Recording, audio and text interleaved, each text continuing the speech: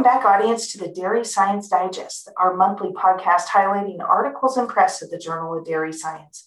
And this month, we're talking specifically about your replacement heifer. And we know that this is a critical topic on everyone's operation, since it was recently estimated that nearly 15% of all the United States dairy calves born never make it to the first calving event. So to shed a little bit of light on this topic, we've invited Dr. Juliet Van Eecker to join us from Canada. She's an expert in dairy heifer development and specifically focusing in on the nutritional aspect. The title of the article that we're highlighting on this month is New Frontiers in Calf and Heifer Nutrition, and this is from conception to puberty. So Dr. Van Eecker, could you tell us a little more about yourself?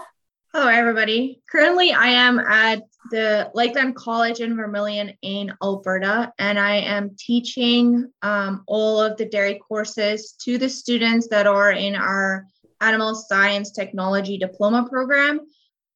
Previously, I did my PhD at the University of Alberta under the supervision of Dr. Michael Steele, who is now currently at the University of Guelph. And that is with who I wrote the article that we will be discussing today. And this is a very comprehensive article. It encompasses, 14 pages of research with an additional 8 pages of references, focusing on this window of development for your replacement heifers from conception into puberty. When you were writing up this article, what were some thoughts going through your mind? Did you know which direction of heifer development was going to be the most important? No, when we wrote this article or when we planned it, we tried to focus on some of the main areas. And we know that there's 2 main areas that can influence calf or heifer development, namely our maternal effects and then also our postnatal effects. And those were the ones that we focused on more. And then within that, we layered our discussion, but I don't think there's one area that is more important than the other one when we look at calf or heifer development. I think this emerging topic focused around prenatal programming, fetal programming, while that calf is inside the uterus of the dam is just absolutely fascinating. Could you shed any light on some different things that might cause that calf to be impacted while she's in utero?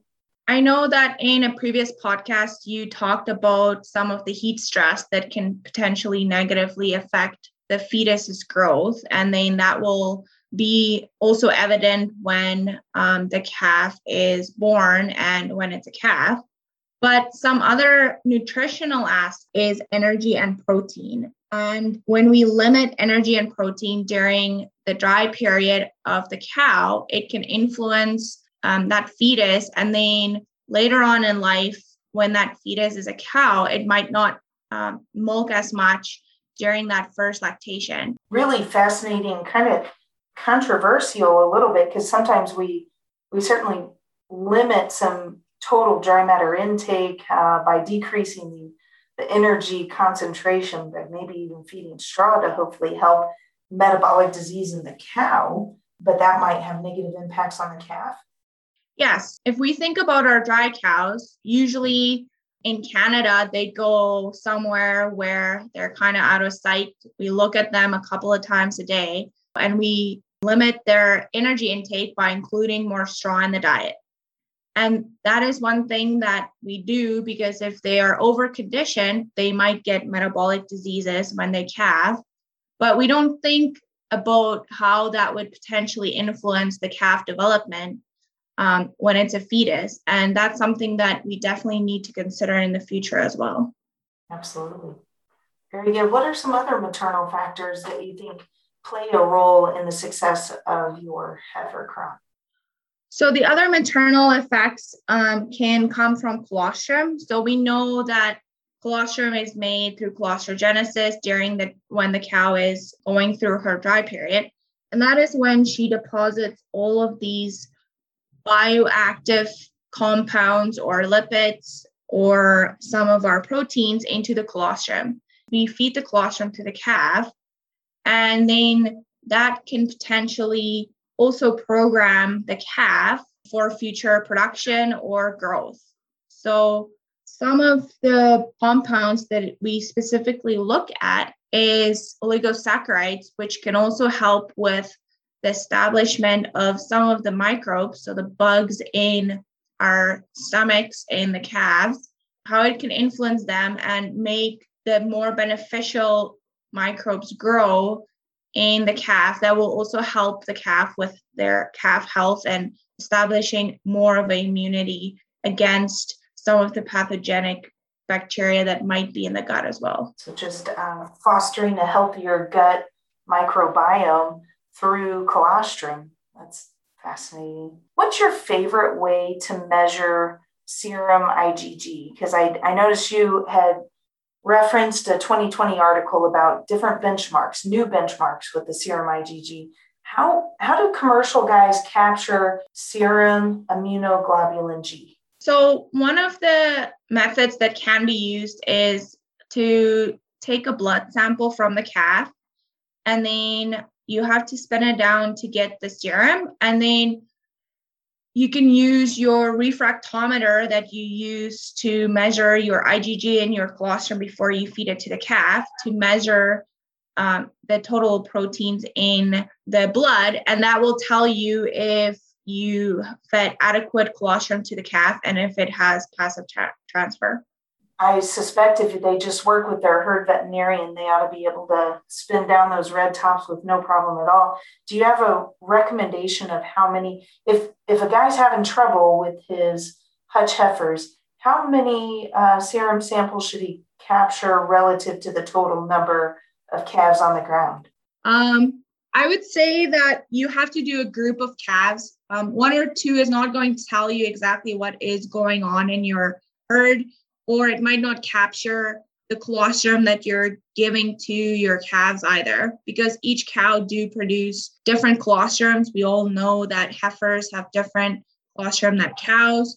So measuring a group of calves, just one batch might not be optimum, because we also know that seasonal changes can also influence our colostrum. But if you can do half of the calves minimum for each group of calves in a month, that will give you a good representative of what is going on in your herd. More is always better. Very good. That'll help you get an understanding of what's going on, because you referenced an article about colostrum in the United States. About 12% of heifers sampled showed that they had an incomplete transfer of passive immunity. And so that initial immune response with your colostrum is absolutely critical. And so that 12% of your herd, boy, they've got an uphill climb to make it. And in Canada, that's as much as 24%. And so just making subtle changes to colostrum management can make a huge difference. And the trouble is, it seems like in herds that I help serve, most folks don't really know what their passive transfer rate is. And I think taking a little bit of time to capture these representative samples could be a huge indicator on the success or failure of that hutch heifer. Cool. Are there any other maternal influences that you'd like to highlight? One of the other things that I would also consider doing is feeding transition milk to our calves, because if you make that switch from colostrum to milk, it can also be hard on the calves. So feeding them colostrum or transition milk for a longer period of time would definitely benefit them, because then they still get some of those bioactives and proteins that are in the milk that can help them. And there is a study that we have referenced that showed that when we fed calves a mixture of colostrum and whole milk for a longer period of time, there is the potential to have better gut growth, so longer surface area or more surface area. And that means that calf have the potential to absorb nutrients a lot better, which would essentially make them more efficient in the long run. So if you have transition milk, feed it to your calves, because they will definitely benefit from that. And that's also one of the maternal effects that can influence or program our calves. And most of the time we're keeping her out of the tank anyway. So if there's any possible way to logistically get that milk to the baby calves, that sounds like it could potentially be a very effective, affordable thing that could be implemented fairly easily. So when you were studying that to get those longer palpuli or better growth in the gut, how many days did you have to feed the transition milk to get that response? It was 3 days. 3 days. And so feeding it for 3 days surely is reasonable.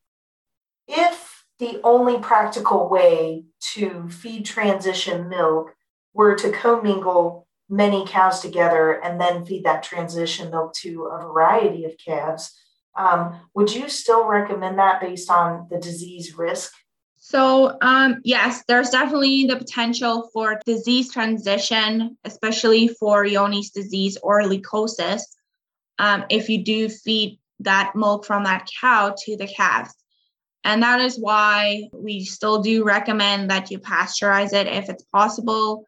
And a lot of farmers do not test their cows, so they don't know which cows are Johne's or leukosis positive. So then it's a gambling game, I guess. But I think for the long run, it will benefit the calf.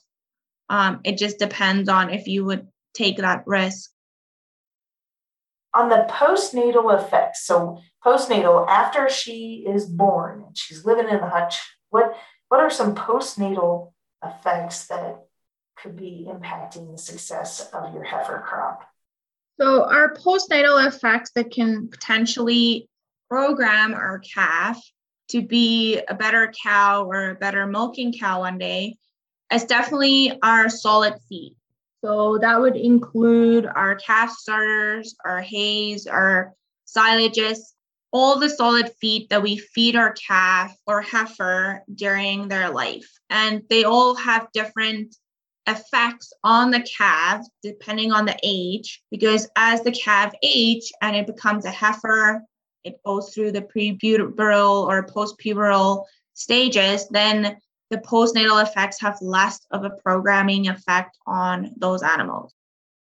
We need to feed adequate nutrition through our milk, because our milk replacer will also influence our calves. I know I said solid feed, but essentially our milk replacer is solids as well. So feeding adequate nutrition to our calf through our milk program is the first start to program that heifer or that calf.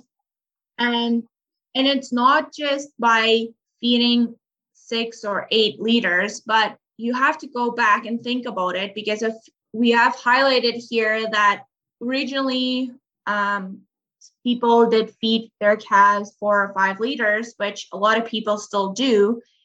They're hungry, they're stressed. Yes, it is more economically feasible to do that, but you have to think about the calf in the long run. So she's going to make you more money potentially if she's going to milk more or if she's going to be a good cow. So if you feed her adequate milk when she's a calf, she has the potential to become that good cow. So definitely consider that. And it's not just any milk replacer. Think about a milk replacer with good amount of protein, because we want lean body tissue on that calf. If you feed one with high fat and not enough protein, she's definitely going to deposit more fat on her body. It's just really fascinating that what we feed her for the first few months of her life has a lasting effect for her entire productive life. That is mind-blowing to me. So if there were 1 or 2 specific nutritional recommendations that you would give to boots on the ground dairymen focused in on these young stock, what would it be? So the first one that comes to mind to me is that when we wean them, we like to see more gradual weaning processes, and the calves can be a little bit older.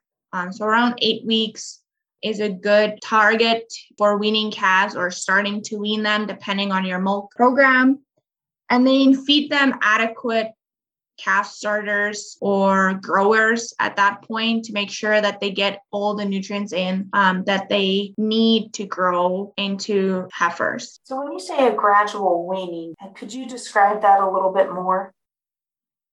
So a gradual weaning is where you typically do multiple steps over multiple days. So if it's over 10 days, usually that is good. Don't do it over 5 days. Your calf might still struggle. So do it over a longer period of time and do multiple steps, and it's more gradual. Then the calves seem to do better, and they definitely get onto that calf starter or grower better.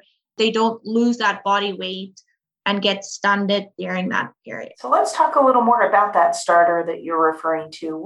What is the ideal solid feed as you're programming your calf to be successful? So the ideal calf starter would be a calf starter that contains lots of grains, whether it's in textured form or a pelleted form, because the grains are going to help with rumen development.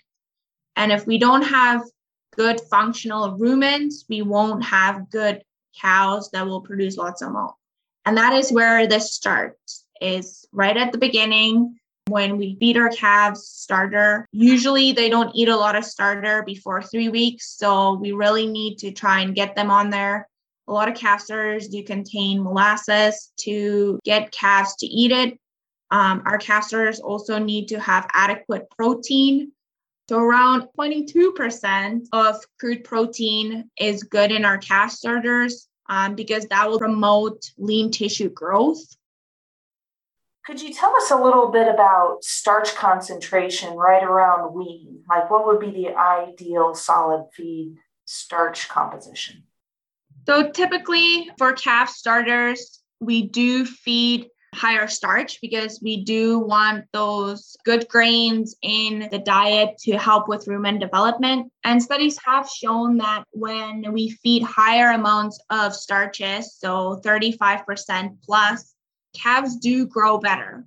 The downfall from that is that there is always the potential for these calves to get ruminal acidosis. However, we know that ruminal acidosis is very common in calves, but there are some studies that also have shown that even though the calves do experience low pH, which we consider ruminal acidosis, the calves don't get sick from it, or they're not negatively influenced by that low pH. And we do think that maybe that low pH is important to help rumen development move along, and it's part of the process.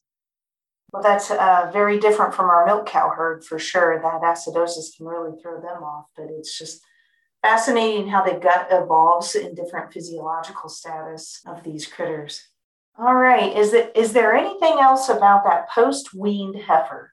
So she's already successfully weaned, and she's somewhere in between that and breeding age. What should we know about that critter? So for the calf that is now becoming a heifer as it goes through the stages of puberty, we don't want to switch them to a high forage diet right after weaning.